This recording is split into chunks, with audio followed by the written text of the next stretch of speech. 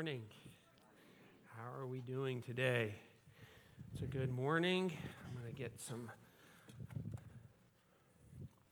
this will be for later. You never know. You never know. Well, I'm thankful that you're here. My name is Matt Watson. I'm the lead pastor, and it is my prayer this morning that you would grow and you would be encouraged in your faith. I'm thankful that you're here. Wherever you are in your faith, whatever brought you to this church this morning, God has you right where He wants you. And it's my prayer that God would use His word and these people to encourage you in your faith. And Ray mentioned it. I'll mention it again. What a beautiful set of worship. And we would love to have you come back tonight for more focused, extended time of worship. So we'd love to invite you. That's going to start at 6. All families are invited. We'd love to have you. Let's pray and we'll get started in the message this morning. Father, thank you so much for today. Thank you for every single person here this morning. And we pray, God, now that as we've had this great chance to worship you, the resurrected King, to praise your name, to declare the victory that we have in you, God, I pray that as we study these same topics, God, that we will move from understanding them with our heart as we worship to really thinking deeper about these truths. And so, God, no matter what is heavy on our mind or our hearts this morning, God, that you would help us by the power of your Spirit to hear and to learn from you today. So, God, we ask all of this in the power and the truth of the Son of God, Jesus Christ. Amen. So last week we started a series on the book of Ephesians, and we made this. I didn't make this. We didn't make this. Keenan made this phone booth, and we talked about what it means to be in Christ. And we talked about the history of Ephesus, and I think it's really important for us to understand the history, for us to really understand why Paul is saying what he is saying. And so we learned with Ephesus, the history was that this was a city that was at the center of magic and witchcraft, and that there was serious works of demons in this city. And alongside of this serious work of the demonic power was also the mighty hand of God doing awesome things through the Holy Spirit. And so we talked about this background, and we read about Paul and this crazy story about how Paul was being persecuted. He was being dragged and chased, but yet God was still working. And that 3 years later, Paul writes this letter to this little church, and that started from this strong spiritual background, because this little church is struggling. They're struggling with their identity. They're struggling with getting along. They're struggling with knowing who they are in Christ. And so Paul writes this letter to encourage them, to teach them, to draw them to the power of God, because the main message of Ephesians is that God's power is greater than the demonic powers, that they have nothing against you. And so Paul is just reminding them, don't think the power of the witchcraft or these idols that you're bowing to have power compared to what you have in Christ. And so last week we started with worship. Paul is praising God with the people for the fact that they are in Christ.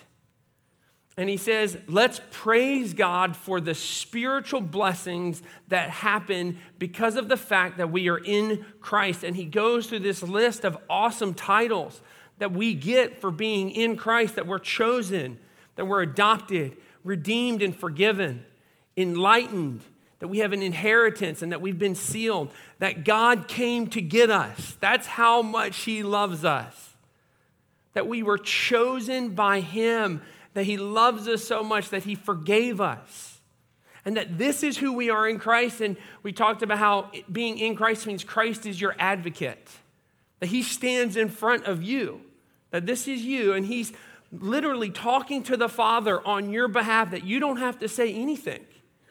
Like, you don't have to make your case, that Jesus, as our advocate for being in Christ, is saying, I've got him covered. I've got her covered. That this is who they are, and that what I did covered them. And so this beautiful picture of what it means to be in Christ. And he continues in verse 15. If you have a Bible, I'd encourage you to open up to Ephesians 1. We're going to really be dissecting this text. It's a long sentence. Okay, the last passage that we just studied was the longest sentence in the New Testament. This is like the second longest sentence in the New Testament. 8 verses, 200 some words, and it's confusing. If you just read it straight through, you really have to slow down and break it down. And so if you have a Bible, I think it's helpful to see it. I'll put it on the screen as well. We're going to go 15 through 23. Paul says, for this reason, because I've heard of your faith in the Lord Jesus and your love toward all the saints, I do not cease to give thanks for you, remembering you in my prayers, that the God of our Lord Jesus Christ, the Father of glory, may give you the spirit of wisdom and of revelation in the knowledge of him, having the eyes of your hearts enlightened, that you may know what is the hope to which he's called you, what are the riches of his glorious inheritance in the saints, and what is the immeasurable greatness of his power toward us who believe, according to the working of his great might that he worked in Christ when he raised him from the dead and he seated him at his right hand in the heavenly places, far above all rule and authority and power and dominion, and above every name that's named, not only in this age, but also in the one to come. And he put all things under his feet. And he gave him his head over all things to the church, which is his body, the fullness of him who fills all in all. What a prayer. That's a long prayer. We get lost in a prayer like that. What is he saying? Where is he going? Let's break this down. Paul starts by being thankful. He starts with thankfulness. Verse 15. For this reason, because I've heard of your faith in the Lord Jesus and your love toward all the saints, I do not cease to give thanks. Paul begins praying for this group by saying, I'm thankful. I'm thankful for what? Okay, if you look at that first clause in verse 15, it tells you, because of your faith in the Lord Jesus and your love toward all the saints. I'm thankful for your faith. Because this, and we talked about this a little bit last week. We'll talk about it again next week. Being in Christ starts with your faith. Like that's, you don't work your way to being in Christ. You become in Christ by your faith. Romans 10:9, if you confess with your mouth that Jesus is Lord and you believe in your heart that God raised him from the dead, when you believe it, that's how you become in Christ. And he's saying, I'm thankful for your faith, your deep-rooted belief in Christ, our advocate. And I'm thankful for that, but he's not just thankful for their faith, he's thankful for their love, how they love one another. And this is really, I think, helpful to remember that faith and love go together. That there is, in the New Testament, an inseparable link between someone's faith in Christ and how they love their brothers and sisters in Christ. You cannot divorce the two. And the picture for us is that when we realize that Christ is our advocate, like that he did all of this for us, that he chose and adopted us and redeemed us and forgave us, that he did this for me. But then all of a sudden we realize that it wasn't just for me, that God our Father didn't do it for just me alone, but for the people, for all people that are sitting around me, for the people that are in this room. And then all of a sudden you realize, as a son or a daughter of the King, that you have brothers and sisters. That you're not the only one, that it's not just you in this box. You realize there are other people with these same titles, and they are your brothers and your sisters. And that changes how we view our brothers and sisters in Christ. Just like you would do anything for your own brothers and sisters, it's the same concept. we love our brothers and sisters in Christ. You cannot disconnect how we love and care for our brothers and sisters in this room with our faith in Christ. And Paul is saying, you're doing this. Like, I'm thankful that your faith has overflowed and impacted how you love the people around you. And I'm thankful that this is happening. And I'm thankful that this is a church, that this is happening. That our faith just isn't just in these walls and in this room on a Sunday morning, but that our faith is overflowing in how we love others, those who are struggling, those who are in a hard situation. If you need someone to visit you, there are people that are knocking on your door in this room that want to sit with you. And there are people in this room that want to make a meal for you if you're struggling. There are people in this room that want to connect you in more than just a Sunday morning greeting. And if you haven't experienced that here, the love that comes with the faith, I'd encourage you to get plugged in here, to take the next step from just attending, to maybe join a life group or join a class. Like, invest yourself, because there is love here connected with the faith of those that are here. And Paul is thankful. And he moves on. If you look at 17 and 18, and he switches to praying for these believers. He says in 17 and 18, remembering you in my prayers, that the God of our Lord Jesus Christ, the Father of glory, may give you the spirit of wisdom and of revelation in the knowledge of him, having the eyes of your hearts enlightened. Paul is praying for them. He is emphasizing this point here in yellow. I mean, if you just look at the words, just think about the words that are talking about knowledge and understanding, the repetition in these two verses. Okay, you've got 4 words talking about understanding something deeper. You've got wisdom, you've got revelation, knowledge, you've got enlightenment. And here's what he's saying. I'm praying that God would open the eyes of your heart to realize these truths right here. Paul's not praying for health. He's not talking about their future. He's saying, I am praying that the eyes of your heart, that you would understand and know without a shadow of a doubt that this is who you are in Christ. This is what he's praying for them.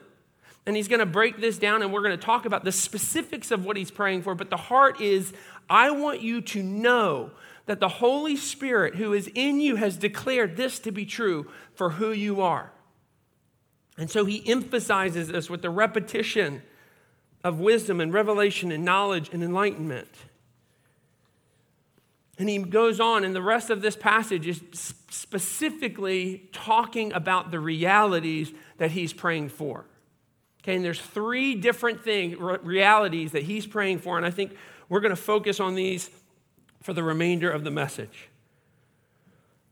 The first thing that he's praying for in verse 18, the second half, that you may know what is the hope to which he has called you. He is praying that the eyes of their heart would be opened, that they would know without a shadow of a doubt of the hope that they've been called to. That worked good. A little wobbly. He wants them to know hope. My older brother, about 15 years ago, gave me a book, Man's Search for Meaning. I don't know why. I've never asked him why he gave me this book. I need to ask him. I was listening to a sermon a couple years ago, and the pastor referenced this book. And I thought, man, I've heard of that book. So I found it, and I read the book. It's a really fascinating book. It's about a man named Viktor Frankl, who was a Jewish psychotherapist during World War II. So a Jewish psychotherapist who's in Auschwitz. And what's really interesting about this book is you have this doctor who is his entire life has read people try to understand how people respond to things and how they react to certain situations. And this book is about what he finds about his Jewish brothers and sisters and how they respond to this devastating situation.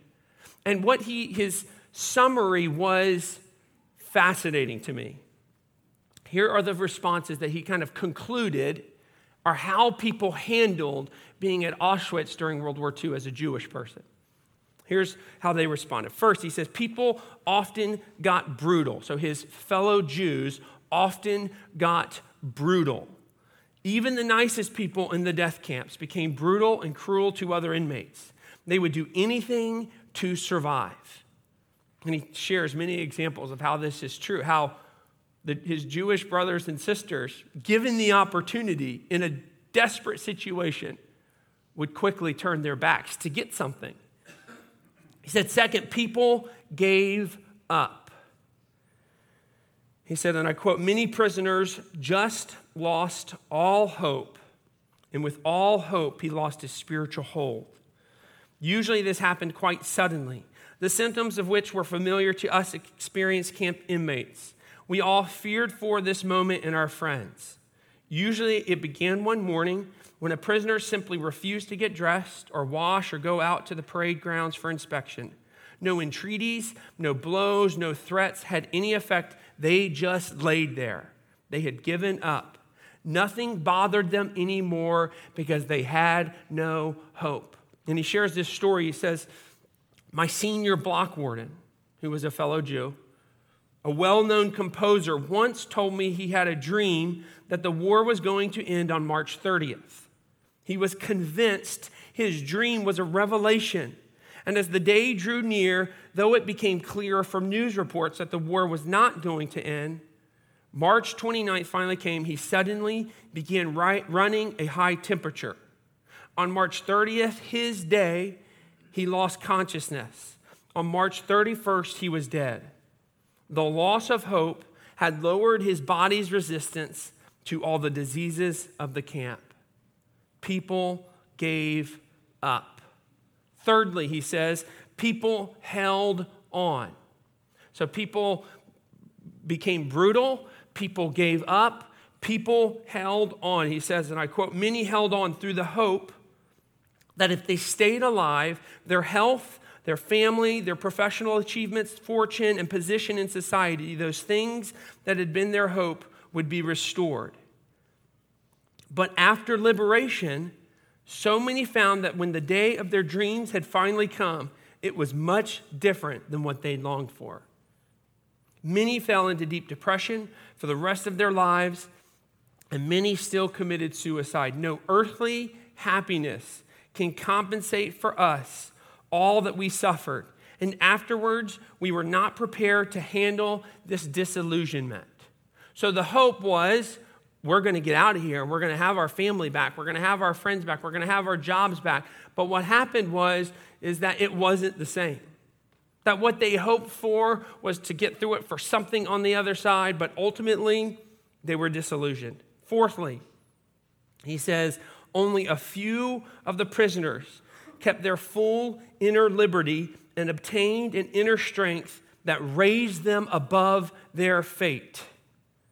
He says, life in a concentration camp tears open the human soul and exposes its depth and its foundation. What's the foundation? And listen to this. Life only has meaning if we have a hope and a meaning that suffering and even death cannot destroy.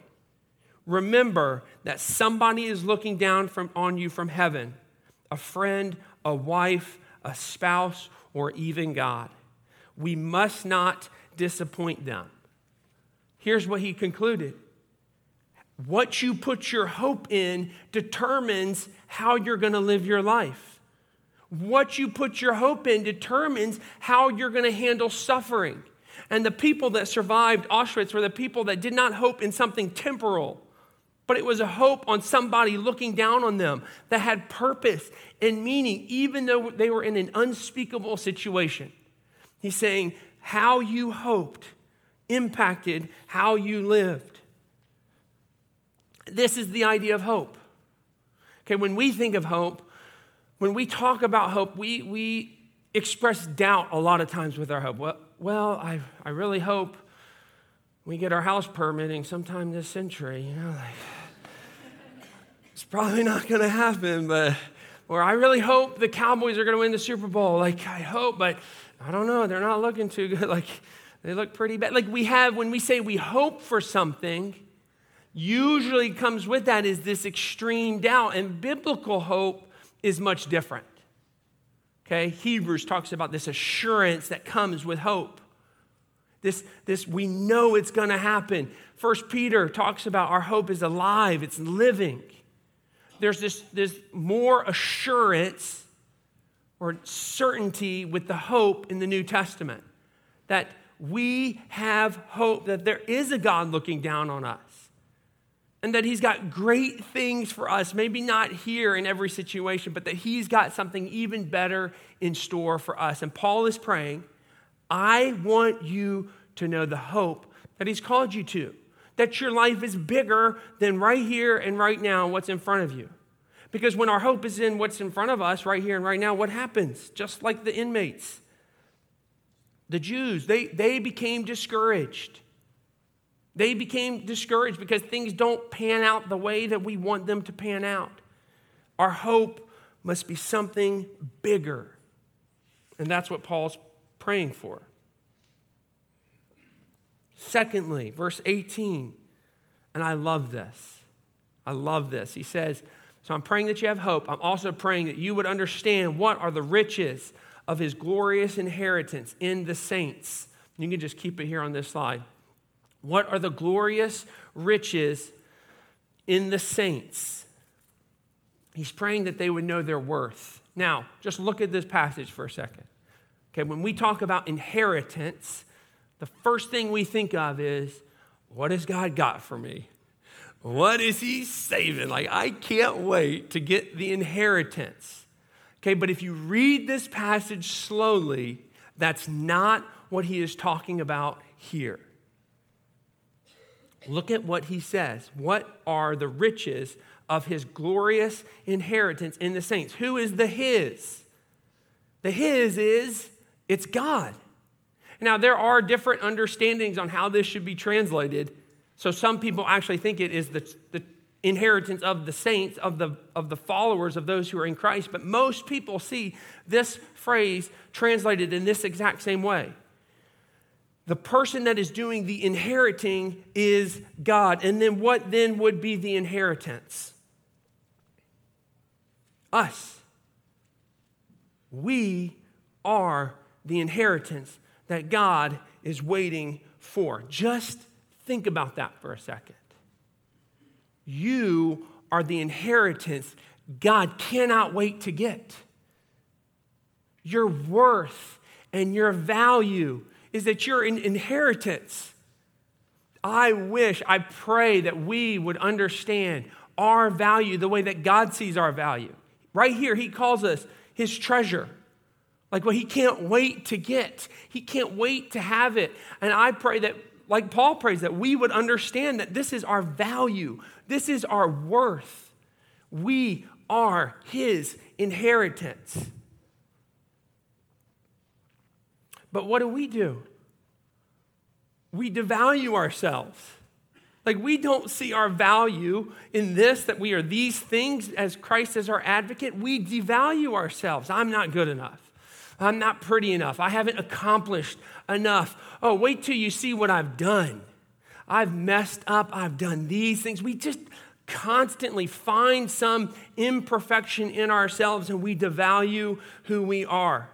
We do not view ourselves as the treasured possession of the inheritance that God knows we are.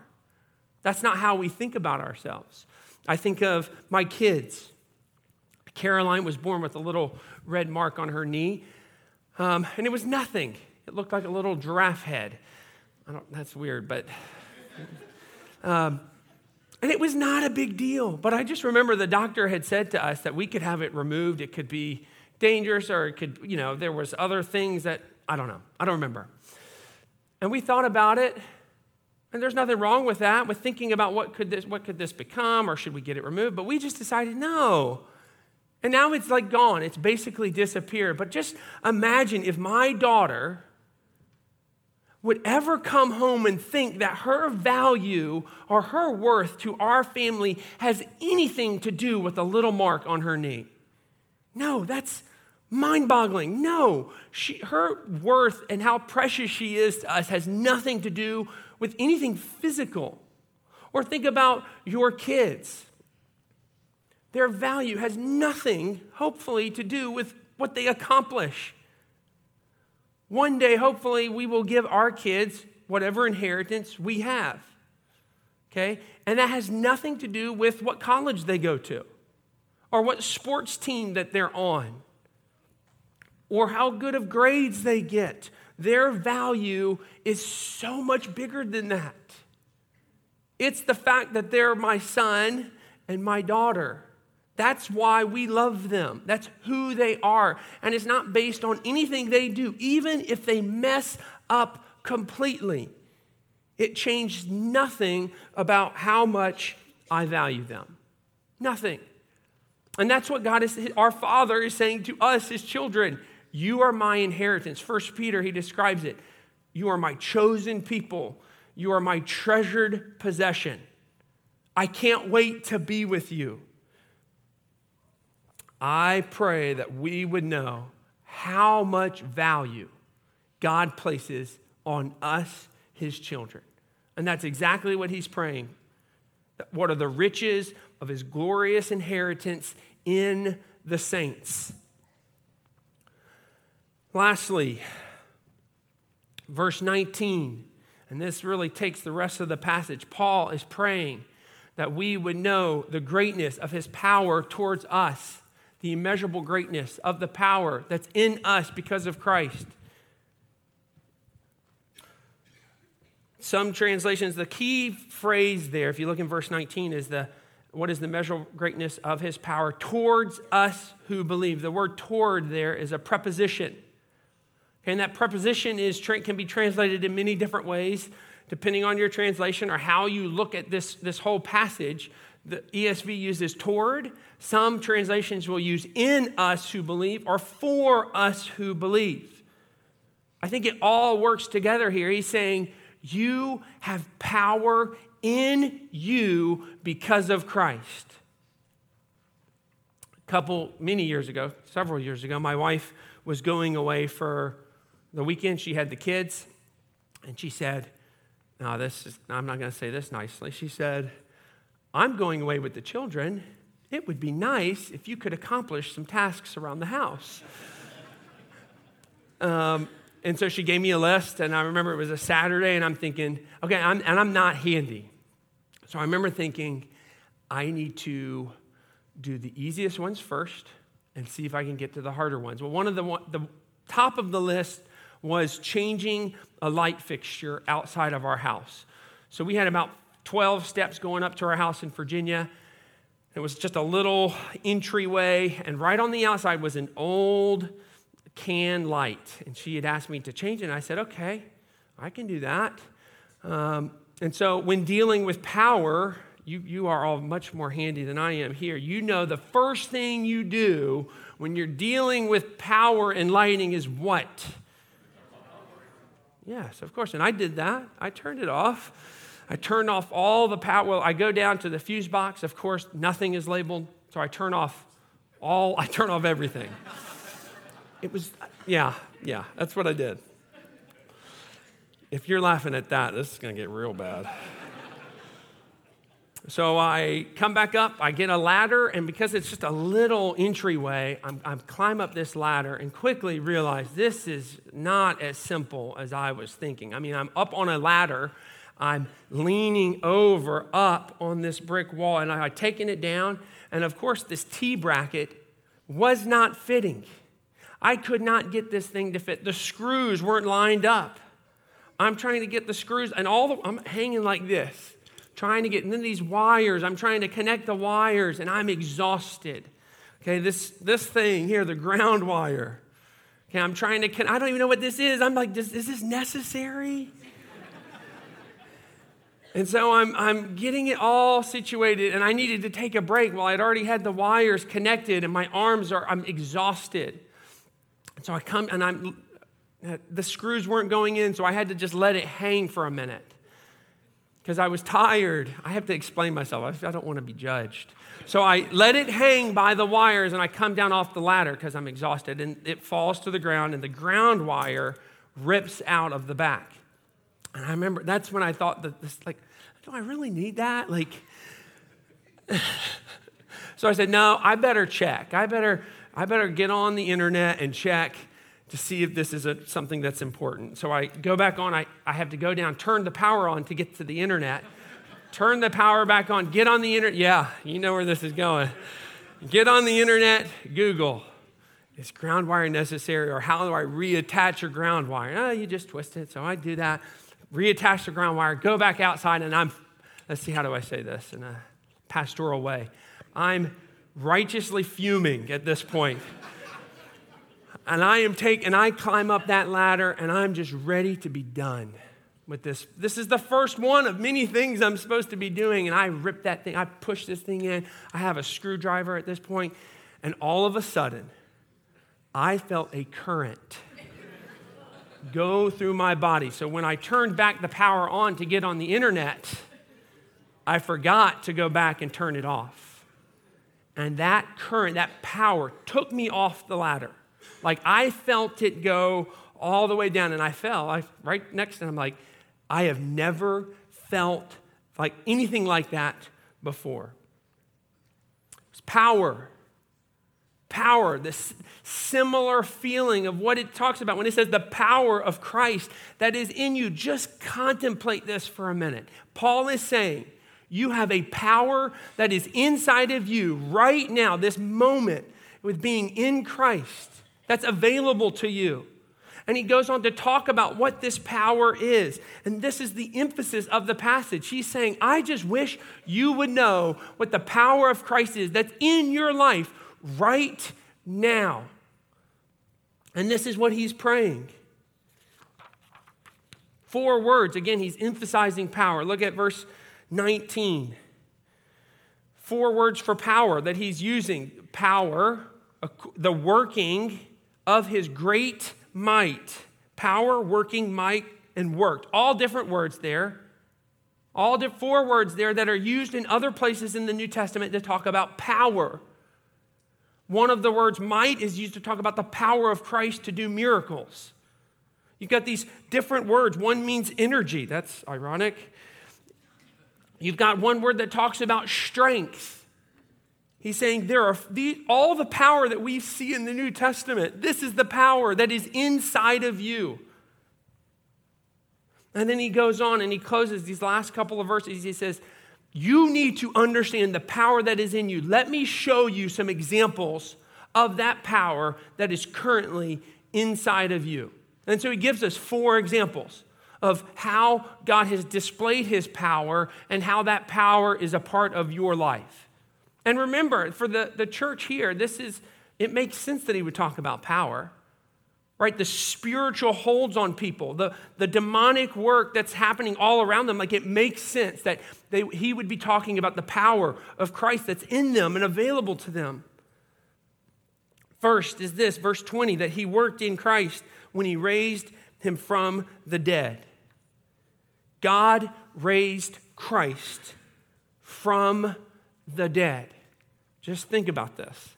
The same power that God used to raise Christ from the grave is available to you right now.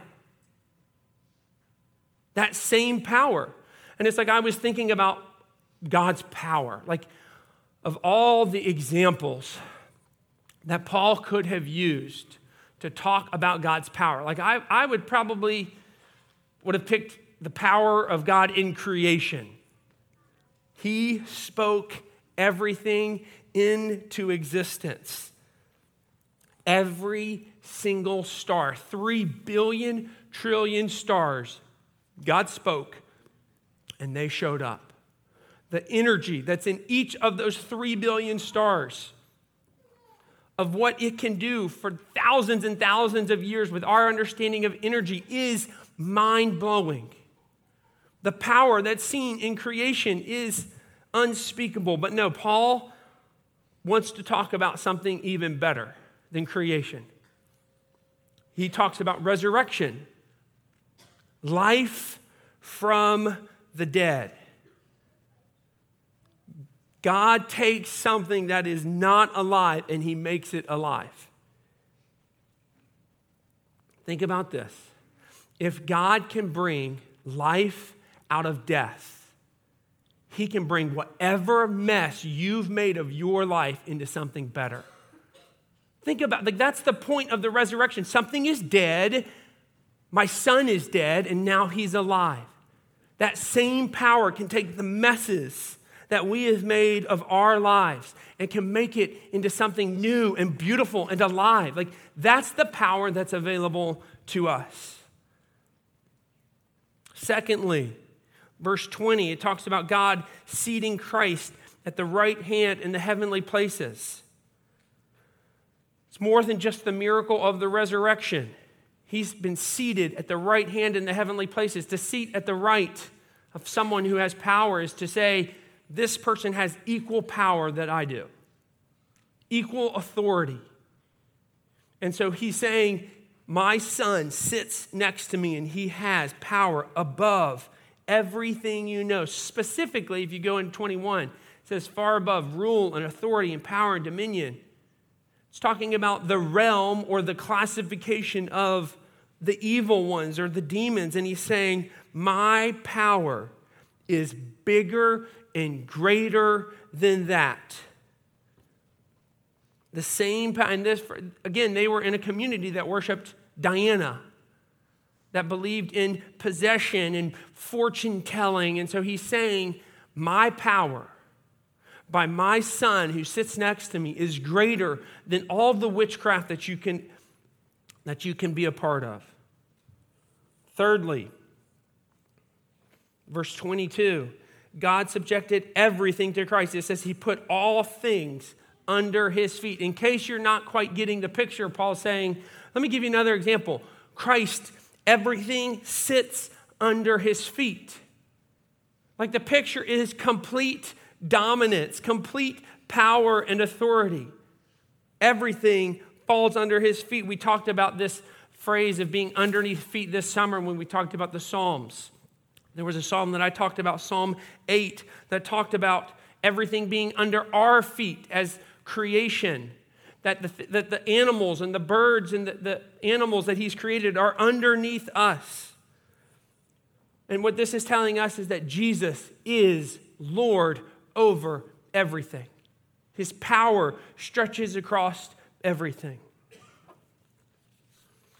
Then lastly, again, he's just hitting this point over and over and over again.